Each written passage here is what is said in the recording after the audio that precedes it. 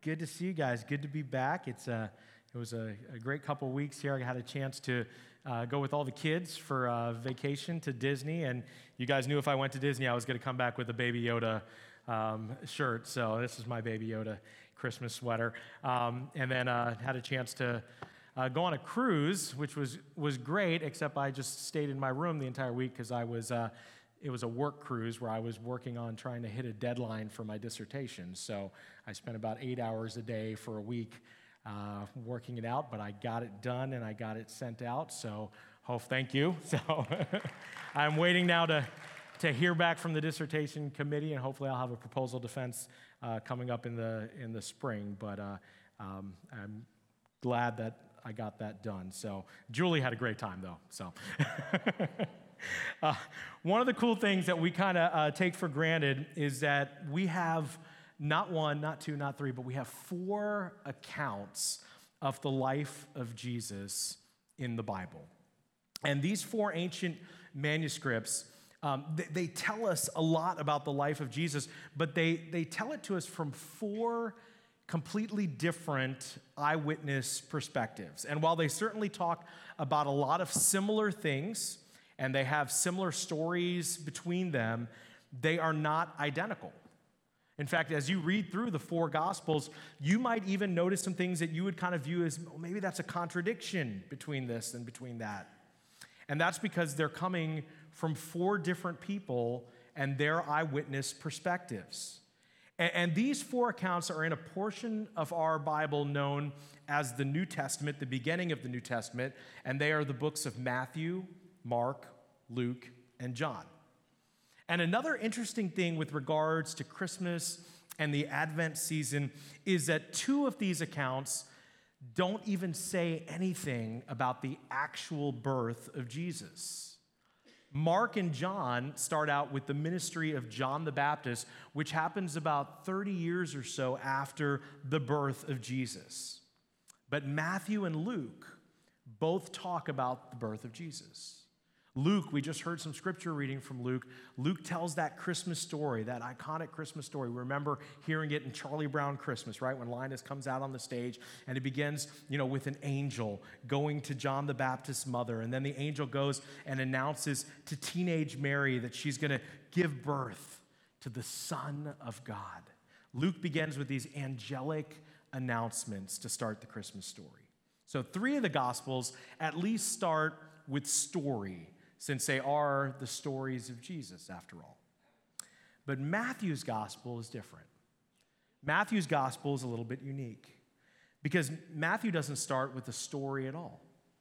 He starts with a genealogy. In fact, you could read the first few verses through the book of Matthew and you could think, I'm not sure if I even want to read this because I don't really even know a lot of these people. Let me read for you how the book of Matthew begins. Eventually he gets to the Christmas story, but this is how he starts out. He says, this is the genealogy of Jesus the Messiah, the son of David, the son of Abraham. And then Matthew 1 verse 2, he says this, Abraham was the father of Isaac, Isaac the father of Jacob, Jacob the father of Judah and his brothers. And he goes on and on and on and on. And he describes the genealogy of Jesus, the family tree of Jesus, the Christmas tree of Jesus, if you will, from Father Abraham all the way to the birth of Jesus. And again, one might wonder, why would he do that? Why not just start with the story? And I believe there are a couple reasons. First off, he was writing very specifically to a Jewish audience. And Matthew is about to kind of lay the evidence for his case that Jesus is in fact the Son of God, that Jesus is the long-awaited Messiah. And so the very first question that a Jewish audience would have asked before they even wanted to hear the rest of the story that Matthew was going to share is they would have been like, wait. Is he related to Father Abraham? And is he related to King David? Because if he isn't related to Father Abraham, and if he isn't related to King David, then we can't take him seriously as a candidate for the Messiah. Because God promised that Father Abraham if you guys remember this, the Old Testament account, that he would have more descendants than the stars in the sky. And that through his lineage, one day there would be a descendant that would come that would bless the entire world. And that was a major messianic prophecy that the Jews had. And then there was a second prophecy that God had said to King David that he would one day have a descendant that would rule on the throne forever. And if there was going to be a physical, literal Messiah, this person would have to be related to Father Abraham and to King David. And so Matthew, knowing his audience and being Jewish himself, he decides, well, let's start by answering the big question first. Who is Jesus ultimately related to? What is his family tree? And so he gives this genealogy. But then he does something very, very unusual. In this primarily male-dominated society, this male-dominated patriarchal culture, he then goes and does something so unusual. While the genealogy should have been all males, Matthew throws in a bunch of women. In fact, he mentions 4 women in the genealogy, which is unheard of at the time. You wouldn't have done that. And not only does he throw in 4 women, he seems to pause and emphasize people that you and I would have never emphasized, that we would have completely left out of the genealogy, especially if we were trying to convince people that Jesus was the Son of God. But Matthew he seems to just do everything he possibly can to cause people to actually second guess that Jesus is the Messiah, to cause people to second guess the genealogy of Jesus. And here's why this is fascinating. In ancient times, the only histories that were written by hired historians, by people who were paid to write the history. In fact, when you grew up and you went to school and maybe you took an ancient history class in college and you studied ancient history, especially before the first century, most of the histories that we have were written by people who were hired by wealthy people to write history. They were hired by emperors. They were hired by kings. They were hired by rich rulers. And they hired these people, these historical writers, they hired them to make them look good. That's what they did.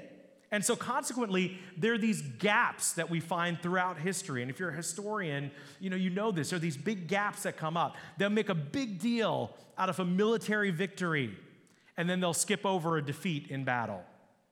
They'll make a big deal out of all their kids who were successes and who were famous and who did great things, and they'll skip over people in their family tree who didn't turn out so well, the misfits. In fact, in some cases, they don't even mention the names of some of their children. Why?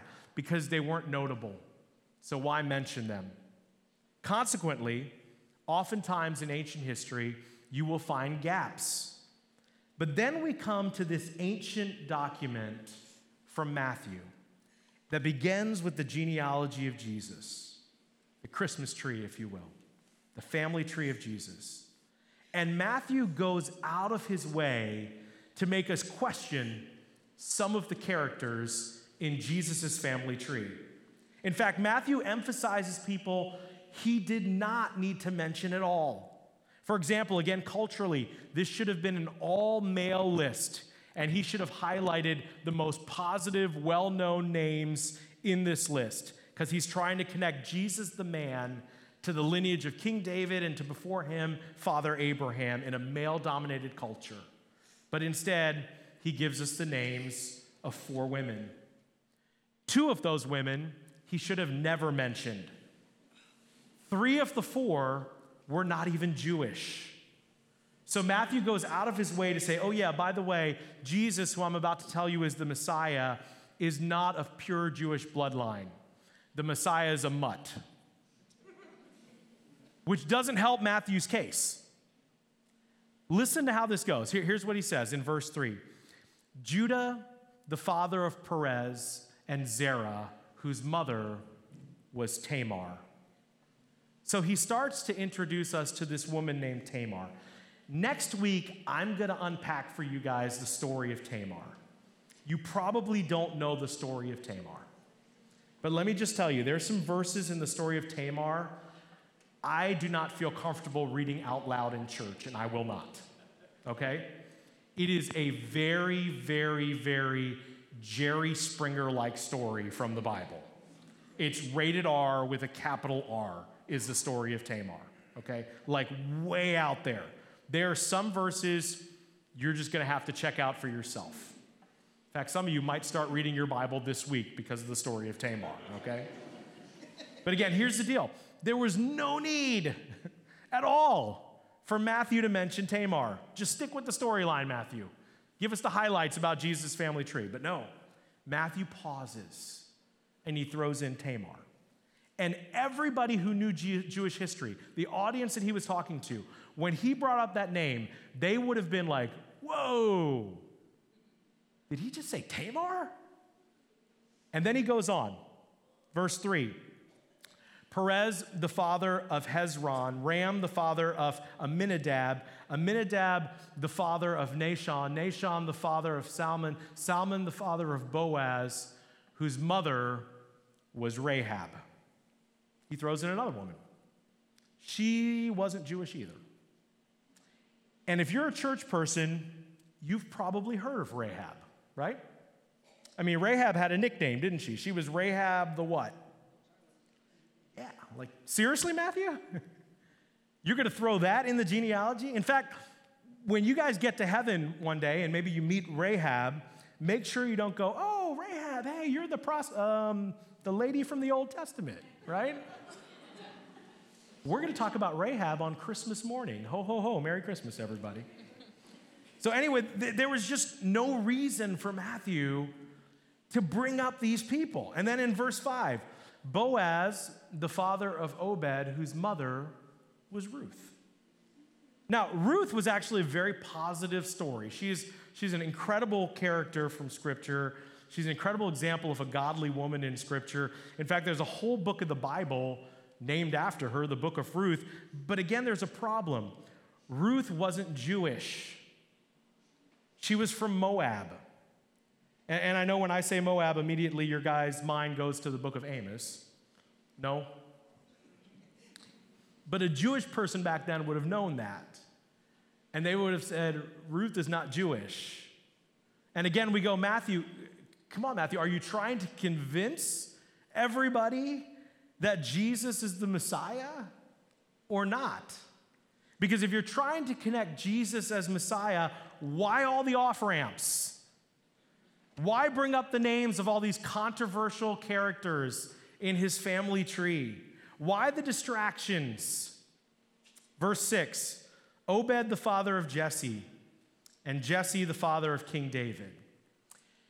David was the father of Solomon, whose mother had been Uriah's wife. Say what? Why don't you just say Solomon's son and so and so and so and so? I mean, why don't you just stick with the men, Matthew? It's like he throws in another scandal into the genealogy of Jesus on purpose. Solomon, whose mother, he doesn't even say her name, but everybody he was talking to instantly knew her name. Matthew writes, Solomon, whose mother had been Uriah's wife. Now, let me ask all of you Bible scholars a question this morning. Who was Solomon's mother? Yeah, Bathsheba. Like, you don't even have to be a church person to have heard of David and Bathsheba and the scandal of David and Bathsheba. And Matthew doesn't say Bathsheba. He doesn't just say Bathsheba. He makes it worse. He says, whose mother was another man's wife. And he just kind of sticks the knife in the wound and twists it a little bit. And he points out the big, bad, ugly scar in the greatest Jewish hero of all time, King David's life. He didn't highlight David who defeated Goliath. No, he points out David's adultery with Bathsheba and how he murdered her husband Uriah to get her. It's the worst sin King David has committed in his entire life, and Matthew puts a spotlight on it in the genealogy. Why would he do that? Why? Here's why I think he did it. Because you see, Matthew had spent 3 years with Jesus during his ministry. Matthew stood next to an empty tomb. Matthew saw Jesus die on a cross. Matthew heard Jesus teach. He watched him perform miracle after miracle after miracle. And Matthew understood something, maybe better than anybody in that time. He understood that all of these shady characters in Jesus' family tree, with all their baggage and all their sin and all their embarrassing stories, that they were the point of the Christmas story that he was about to tell. Matthew knew that the season of Advent began with darkness, that it began with deep despair of people who were lost and trapped in their sins, people who felt like a holy, perfect, righteous God could never love them, that they would never measure up, and that God was absent, that God had forsaken them because they were sinners. But Matthew understood more than most that this was exactly the issue that Jesus had come to address. And that Jesus didn't just come for sinners, but Matthew wanted the world to know that Jesus had actually come from sinners. See, Matthew knew firsthand that Christmas was a story of light coming from darkness and forgiveness coming into the world that only knew condemnation. And the other thing that Matthew knew, and maybe this is what motivated him to add all of these jacked up characters into the family tree of Jesus, is for Matthew, this was also his story. Because you see, the people like Rahab and Tamar and Ruth, these were his kind of people. These were the kind of people that were his friends. These were the kind of people that he hung out with. And these were the kind of people that Matthew actually hung out with the day that he met Jesus for the very first time. That story happened in a place called Capernaum. Now, I've been to Capernaum when I visited Israel 7 years ago. Capernaum is a beautiful port city. It's a little town on the coast of the Sea of Galilee. They call the Sea of Galilee a sea because it is a massive, massive lake. And they have these little ports all around the coast, and Capernaum is one of those. For those of you who are going to join us on our adventure to Israel in 2024, about a year from now, you're going to have a chance to go and see Capernaum. And so one day, Jesus and his disciples, they stop in the town of Capernaum. They get off the boat, and as they get off the boat, a group comes up to them, and they drop down this paralyzed man in front of Jesus. Somehow they had heard that Jesus was coming to town, and people had heard, about the miracles that he performed, and so they were like, can you do something for our friend Jesus? Can you help him out? And by this time, a crowd had gathered, because whenever Jesus traveled and whenever he went places, oftentimes crowds of people would gather because they had heard about this miracle worker. And Jesus looks down and he sees this paralyzed man sitting on the mat, and so he looks down at him, and then Jesus says something to him. He says, "Be of good cheer, your sins are forgiven." Be of good cheer, your sins are forgiven. Now, that's not why his friends had brought him to Jesus. I mean, they were hoping that Jesus would say, "Be healed, stand up and walk." But Jesus didn't say that. He said, "Be of good cheer, your sins are forgiven." And then perhaps Jesus turned and started to walk away with the disciples. Well, the religious leaders and the teachers of the law were also witnessing this, and they said, wait, hold on a minute. You can't say that. You can't tell that man he's forgiven of his sins. Only God can do that. And so Jesus stops and he responds and he says, "Have I not told you I've been given the authority to forgive sins. And now the religious leaders got mad. I mean, they got hot. And they're like, that's blasphemy. You can't say that. This man has committed blasphemy. He's saying that he's on the same level as God, that he can forgive people's sins. And all of a sudden, there's all of this drama and conflict going on this pier in the town of Capernaum. And before more drama can happen, Jesus just kind of cuts them off, and he looks at this young man who's paralyzed on the ground, and he says, oh yeah, by the way, why don't you also roll up your mat and get up and go home? You're not only forgiven of your sins, but to prove that I can forgive people of their sins, you're also healed. Get up and go home. And he was. And all the jaws dropped. And everyone was amazed. And when Matthew wrote his account, he wanted his audience to know that the moment he met Jesus for the first time was right after that happened. Right after that incident in Capernaum, right there at the end of the pier, that's when he was going to meet Jesus for the first time, because moments later, Matthew would be eyeball to eyeball with the Savior of the world. And here's how it happened. Matthew 9, verse 9, if you want to follow along in your Bibles, here's what it says. It says, as Jesus went on from there after healing the man, he saw a man named Matthew sitting at the tax collector's booth. And I really do think that when Matthew was, later in life, maybe playing what's the most embarrassing moment in your life game, this might have been his story. Let me tell you the most embarrassing moment of my life. It was what I was doing when I first met Jesus. I was sitting in a tax collector's booth. And here's why this would have been embarrassing. Tax collectors in this time, in this culture, were hated. I mean, we don't like them today, right? Any fans of the IRS in here? No, right? But in this day and age, they were considered to be traitors to the Jewish people. See, the Romans would sell the privilege to people to be able to collect taxes.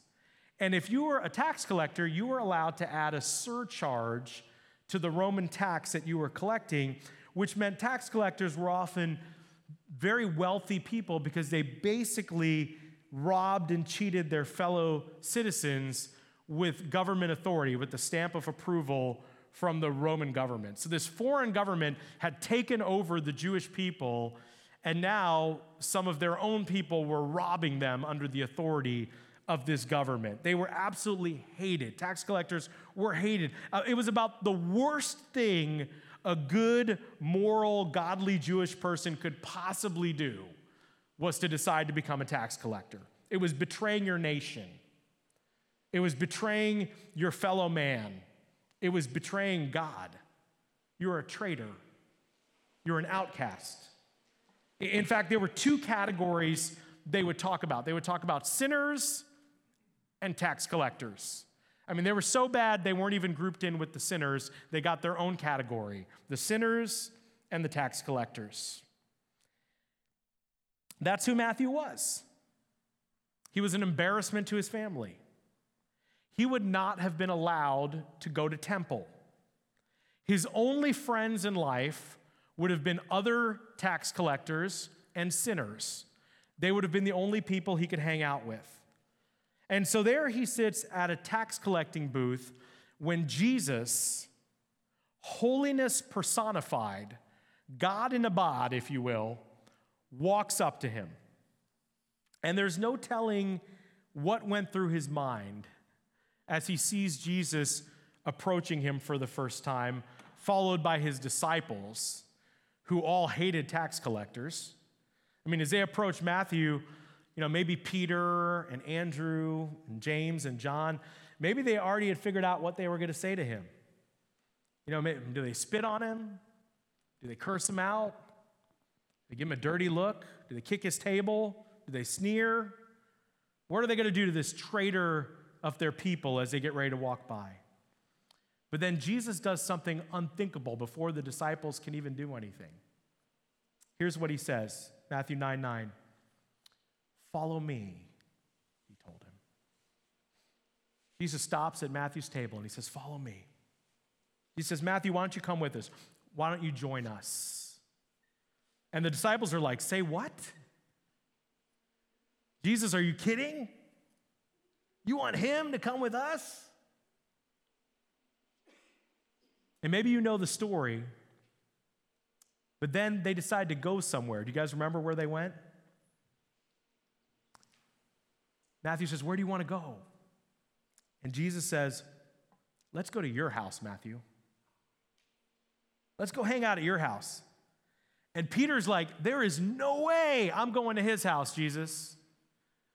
I mean, people already think we're kind of freaks, Jesus. If we go hang out with the tax collector, I mean, it's over for us. Our reputation is gone. And Jesus is like, zip it, Peter. I'm talking right now. And as Matthew wrote his story, he must have smiled as he remembered what Peter and the guys originally thought of him. And Jesus said, Matthew, ignore them. Why don't we go to your house and have dinner? And even better, why don't you invite some of your friends over too? I'd love to meet all of your friends, Matthew. Let's have a meal together. And as the story goes on, Jesus and his disciples gather together for dinner at Matthew's house with Matthew and his friends. And who are Matthew's friends, church? Who are they? Yeah, tax collectors and sinners. Those are the only people he can hang out with, right? Because he's a tax gatherer. I mean, he could throw a great party. He was pretty rich. He'd ripped off a lot of people. He could probably have the money to throw a great party. He just didn't have the right friends. His friends were all tax collectors and sinners. And pretty soon, this big rockin' party is happening at Matthew's house. And all the religious leaders hear about it, and they start to gather outside of Matthew's house. They don't dare go onto the property or go to the front door, because if they did, they wouldn't be able to go to temple, because tax gatherers and sinners, they had a special kind of cooties, and you didn't want to be around them if you were a good religious person. But they kind of motion to some of Jesus' disciples to come outside because they want to talk to them. And some of Jesus' disciples, they come outside and they say, we need to talk to you guys because we don't understand your teacher at all. We don't understand this Rabbi Jesus of yours. On the one hand, he talks about righteousness and holiness, and he talks about the law, and he talks about how perfect and holy God is.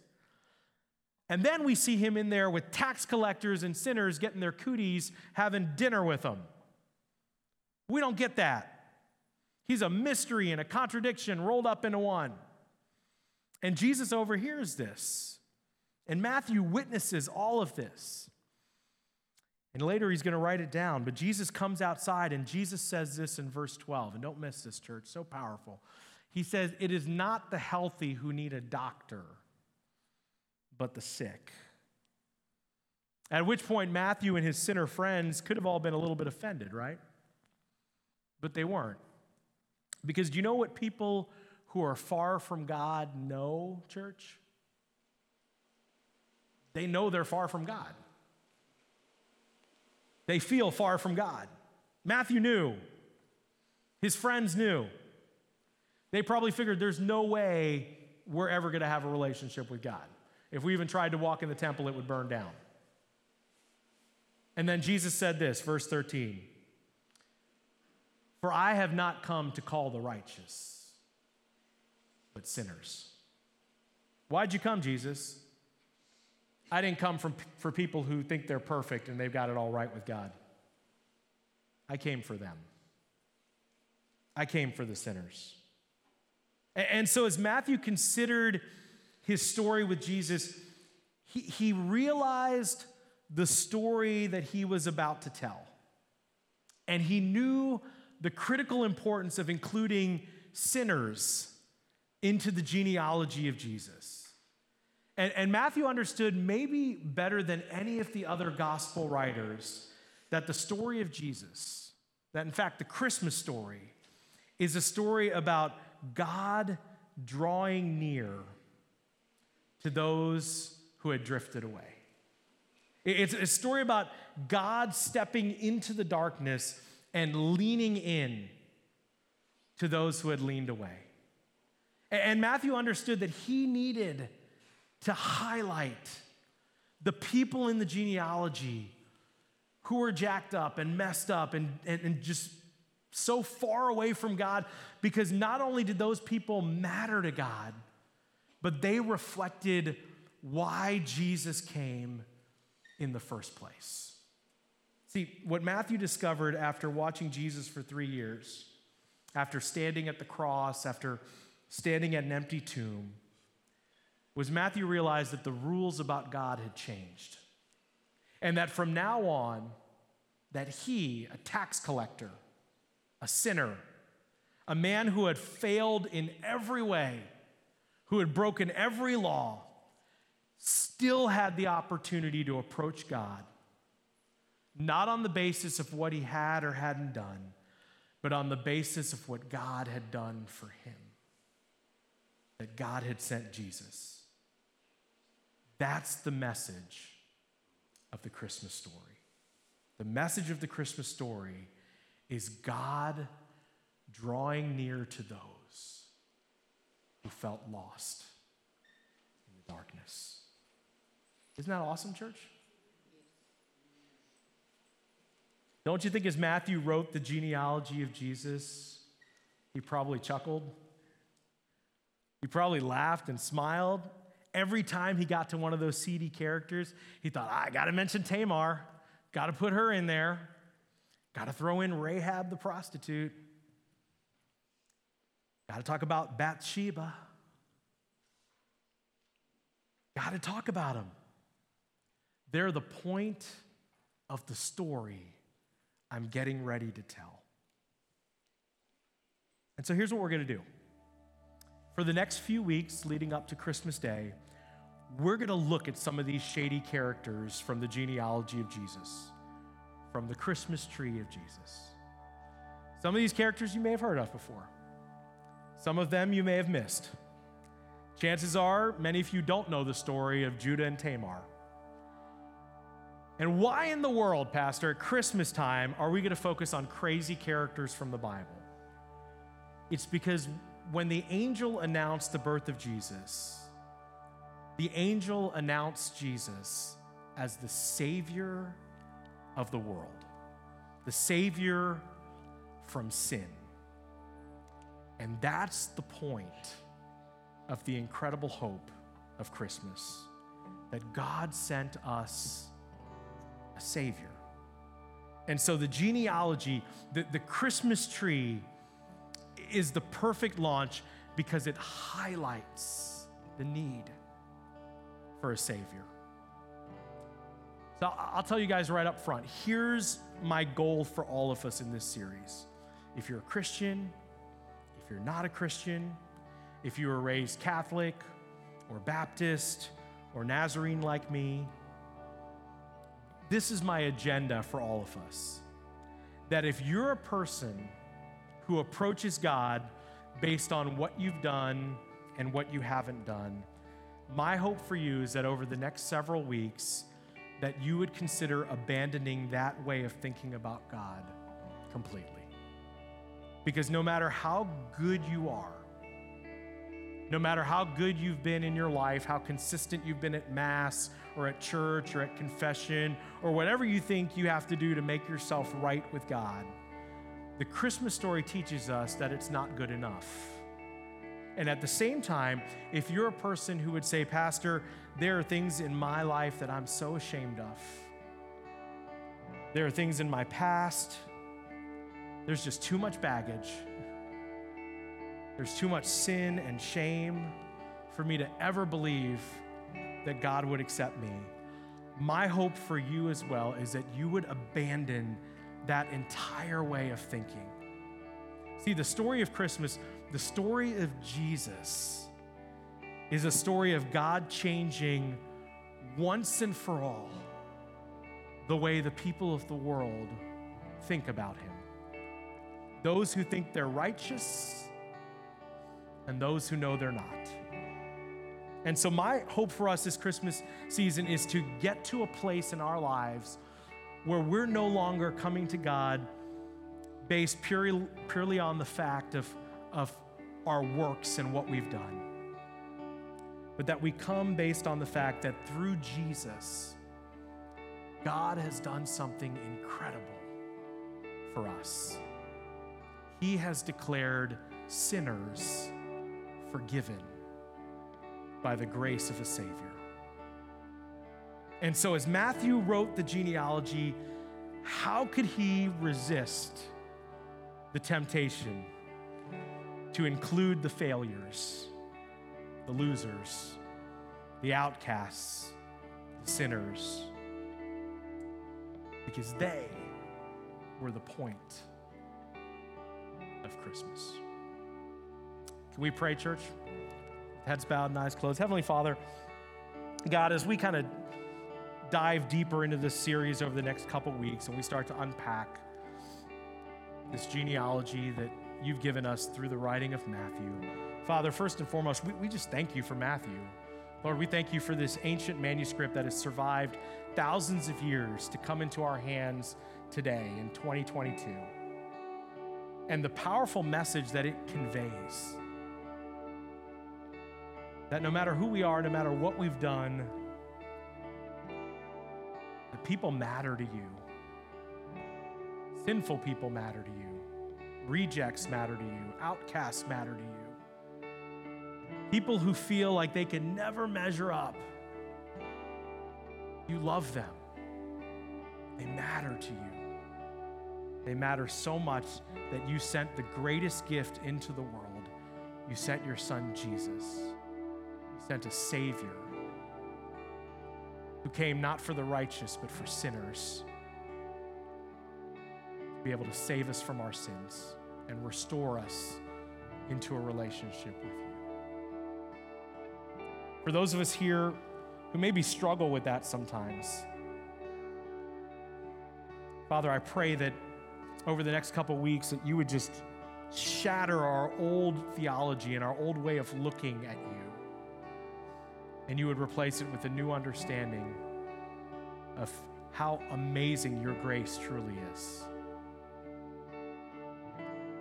For those of us here who have people in our lives who we love and our hearts just break for because they seem so far from you, God. They seem lost in darkness.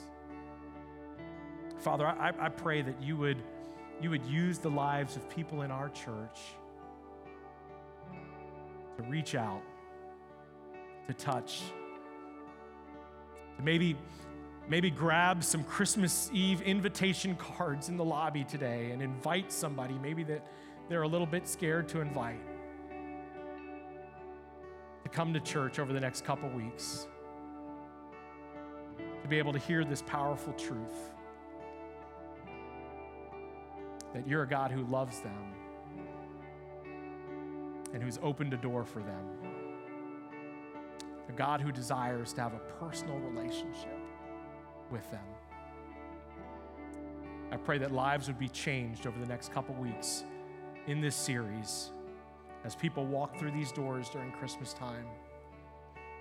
And maybe they hear an understanding of God that they've never heard before. And it moves their life into a different direction that has eternal consequences. And for the person here this morning,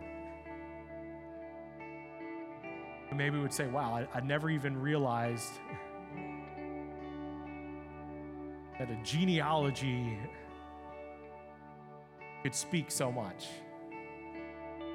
And if there's a God who loves me like that, if there's really a God who's opened the door to me no matter what I've done, who's ready to meet me right where I'm at, even as I'm messed up and jacked up as I am right now, that's a God I'm ready to follow. So if that's you this morning, I just want to give you the opportunity, as we do often around here, to take a step of faith today, even a baby step of faith. Maybe just have 5 seconds of courage to lift your hand and say, Pastor, that's me. If God is willing to love me like that and meet me right where I'm at, I need that kind of a God in my life. I'm ready. I'm ready to accept Jesus today as my Savior. I need that in my life. If that's you today, would you just lift up a hand boldly and say, that's me. I'm ready for that first step. Praise God. I see someone in the back already. Praise God. Another person on the side. Praise God. Somebody else in the middle. Anybody else this morning? I don't want to let this moment pass. Again, I think this is the greatest decision you could ever make in your entire life. Is there anybody else here who says, I'm ready to be a part of that Christmas story. I need Jesus in my life. Praise God. I see that as well. I want to pray for you guys, for those of you in here who are already followers of Christ. Maybe we can pray along with these brothers and sisters who've made some decisions today. We pray, Heavenly Father, thank you for loving us. Thank you for meeting us exactly where we are. Thank you for Matthew, who made it so clear that you're a God who cares about us no matter what we've done, that we matter to you, and that just like you met Matthew at the tax collector station, you are ready to meet us wherever we're at, even in our lowest low, even sitting in a pit. And you're ready to say two things to us. Follow me. Follow me. God, today we want to grab your hand and we want to say, yes, Jesus. I want to follow you. I want to turn from my old life and I want to step into a brand new life in a personal relationship with you. And God, I don't even know how that really looks like fully right now, but I'm ready to take a baby step, and step by step, day by day, God, I want to walk in a love relationship with you. I want to grow in a relationship with you. I want a new life. Jesus. New life with Jesus.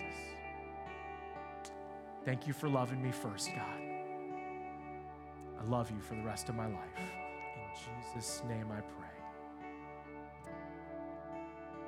Amen. Church, can we celebrate some decisions made today? Praise God.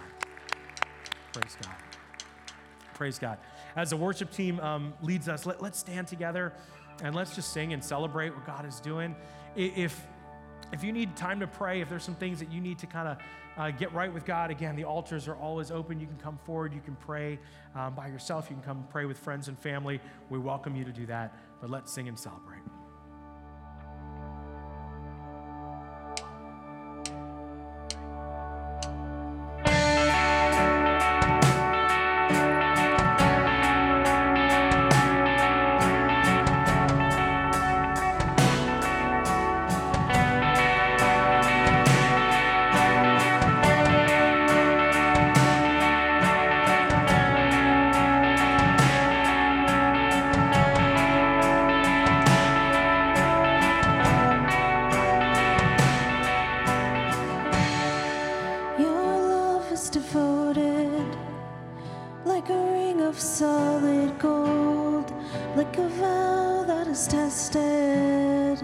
Like a covenant of old, your love is enduring through the winter rain and beyond the horizon, with mercy for today.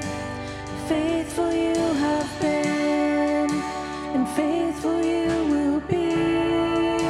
You pledge yourself to me, and it's why I sing. Your praise will ever be on my lips, ever be on my lips. Your praise will ever be on my lips, ever be on my lips. Your praise will ever be on my lips, ever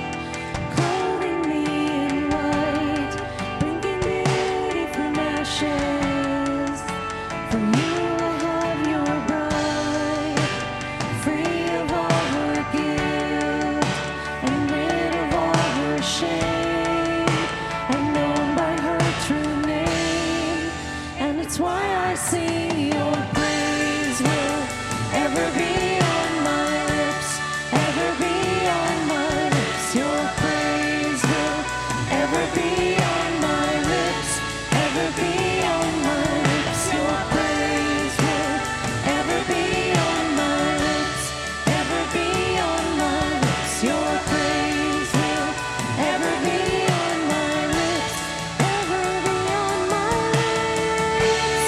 You will be praised, you will be praised.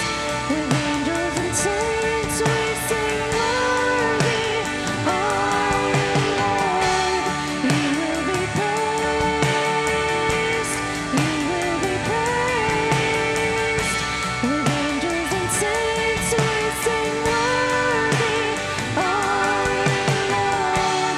You will be praised, you will be praised. With angels and saints we sing, worthy are you, Lord. You will be praised, you will be praised. With angels and saints we sing, worthy are you, Lord. And it's why I sing. Your praise will ever be on my lips, ever be on my lips. Your praise will ever be on my lips, ever be on my lips. Your praise will ever be on my lips, ever be on my lips. Your praise will ever be on my lips, ever be on my lips.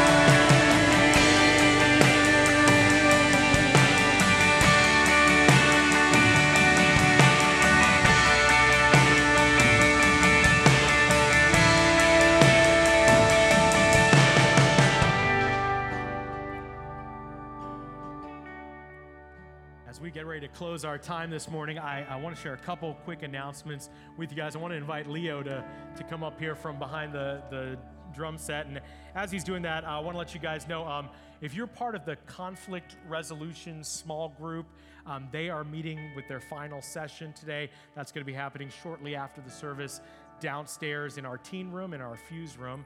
I also want to let you know, yesterday was our student ministry, our Fuse student ministry silent auction. They were doing a fundraiser yesterday to be able to raise money for the Nazarene Youth Conference. They're going to be traveling to Florida for the camp over the summer. And so it was a great night last night. I think about 70% of the items that were up for auction were sold. So there's a few items remaining. And that's awesome. Let's give a big hand for that. It was great. I think they raised about $800 last night, which was awesome. So the remaining items they've put out on tables, they've left them out in the gym. And I want to encourage you guys, if you get an opportunity today, to go down to the gym at the end of service day and look at some of the items they have left. They have, Patriots ball caps and things like that down there. And, offer something to Pastor TJ or make a donation to our students. They would really appreciate if you could do that for them this morning. And also down near the gym, for the very first time, First Light South Portland Church of the Nazarene has released a music album, a CD, called A Christmas Together. And it actually has an original song on it, too, called A Christmas Time Together, that Leo and Jim wrote and produced. And so I think that's really incredible. These are $10 down there. It was done by a lot of folks who have been on the worship team and a part of the worship team over the years, contributed to making this happen. But they're not looking for profits for them. I want to share that with you. There's actually something that a large percent of the proceeds is going to go towards, that's near and dear to Leo's heart and the worship team's heart. And so I want to have him kind of share that with you today, Leo. So can you kind of share with everybody as they go down there, and if they grab one of these CDs, or if they go on iTunes, it's also available on iTunes, and they download this music, what are they contributing to as well? Well,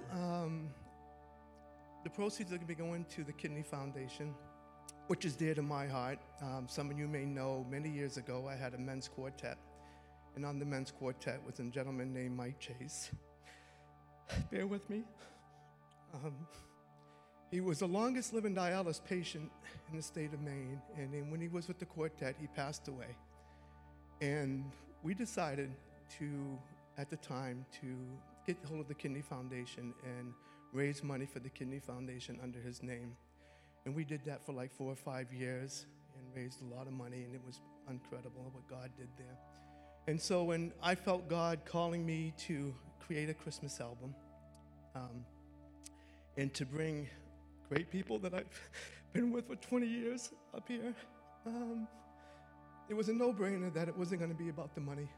It was going to be about passing it forward and helping people and taking our talents to do that. And so the Kidney Foundation is dear to my heart, and that is part of it. And the other one is my friend Hank over there, and the ministry that he created, the prison ministry called the Transformation Center, is dear to my heart as well. And also this church and the community all around us, which is a great ministry. Absolutely. For those of you who don't know, the Transformation Hank, Project, Hank, really put is your hand up yep. if you want to know anything about that. Hank is one of the lead guys in all of this, and it's a great ministry. It's a ministry we support as a church. Yes. Our worship team goes and helps with functions there. I go and assist there. We actually contribute some of our revenue as a church towards supporting the Transformation Project, along with ministries like Life Essentials as well throughout the year. Transformation Project has been instrumental in really helping break cycles of repeat conviction by helping people who are coming out of prison being able to get back into society and change the direction and course of their life. And we believe, that's what the church should be about transformed lives. And so we support the work of the Transformation Project. So if you, again, want to be able to get some great music for Christmas time and also be able to support those ministries, I want to encourage you, go down the hall towards the gym, buy a CD for $10, support the teens with what they're doing. I know that it would bless all of us if you guys did that. Thank you. Yep. And if anybody has any question or anything, please come and talk to me. I can share things with you behind the scenes. It was great building this album and how God just blessed it from the beginning. Yep. And I thank you for your support, and God bless you, and Merry Christmas. Sounds good. Leo will be down there to chat with you guys, okay? All right. Let me bless you guys. Heavenly Father, I just thank you so much for the people of this church, Lord God, and I just pray blessings upon them today, Lord. I pray that, again, you would give us wisdom to know what to do with what we've heard today from this incredible account from Matthew, Lord God. You would give us, Lord, the courage to actually take action and maybe change some of our thinking about you, God, and who you are and how you relate to us, Father. Lord, so that we can step into a greater story and a greater relationship with you. Father, we thank you for being the God of transformed lives, the God of new beginnings, the God who's ready to meet us exactly where we are and give us a new story. You are amazing and we love you. We give you all the glory today in your Son's name, in Jesus' name. Amen. God bless you guys.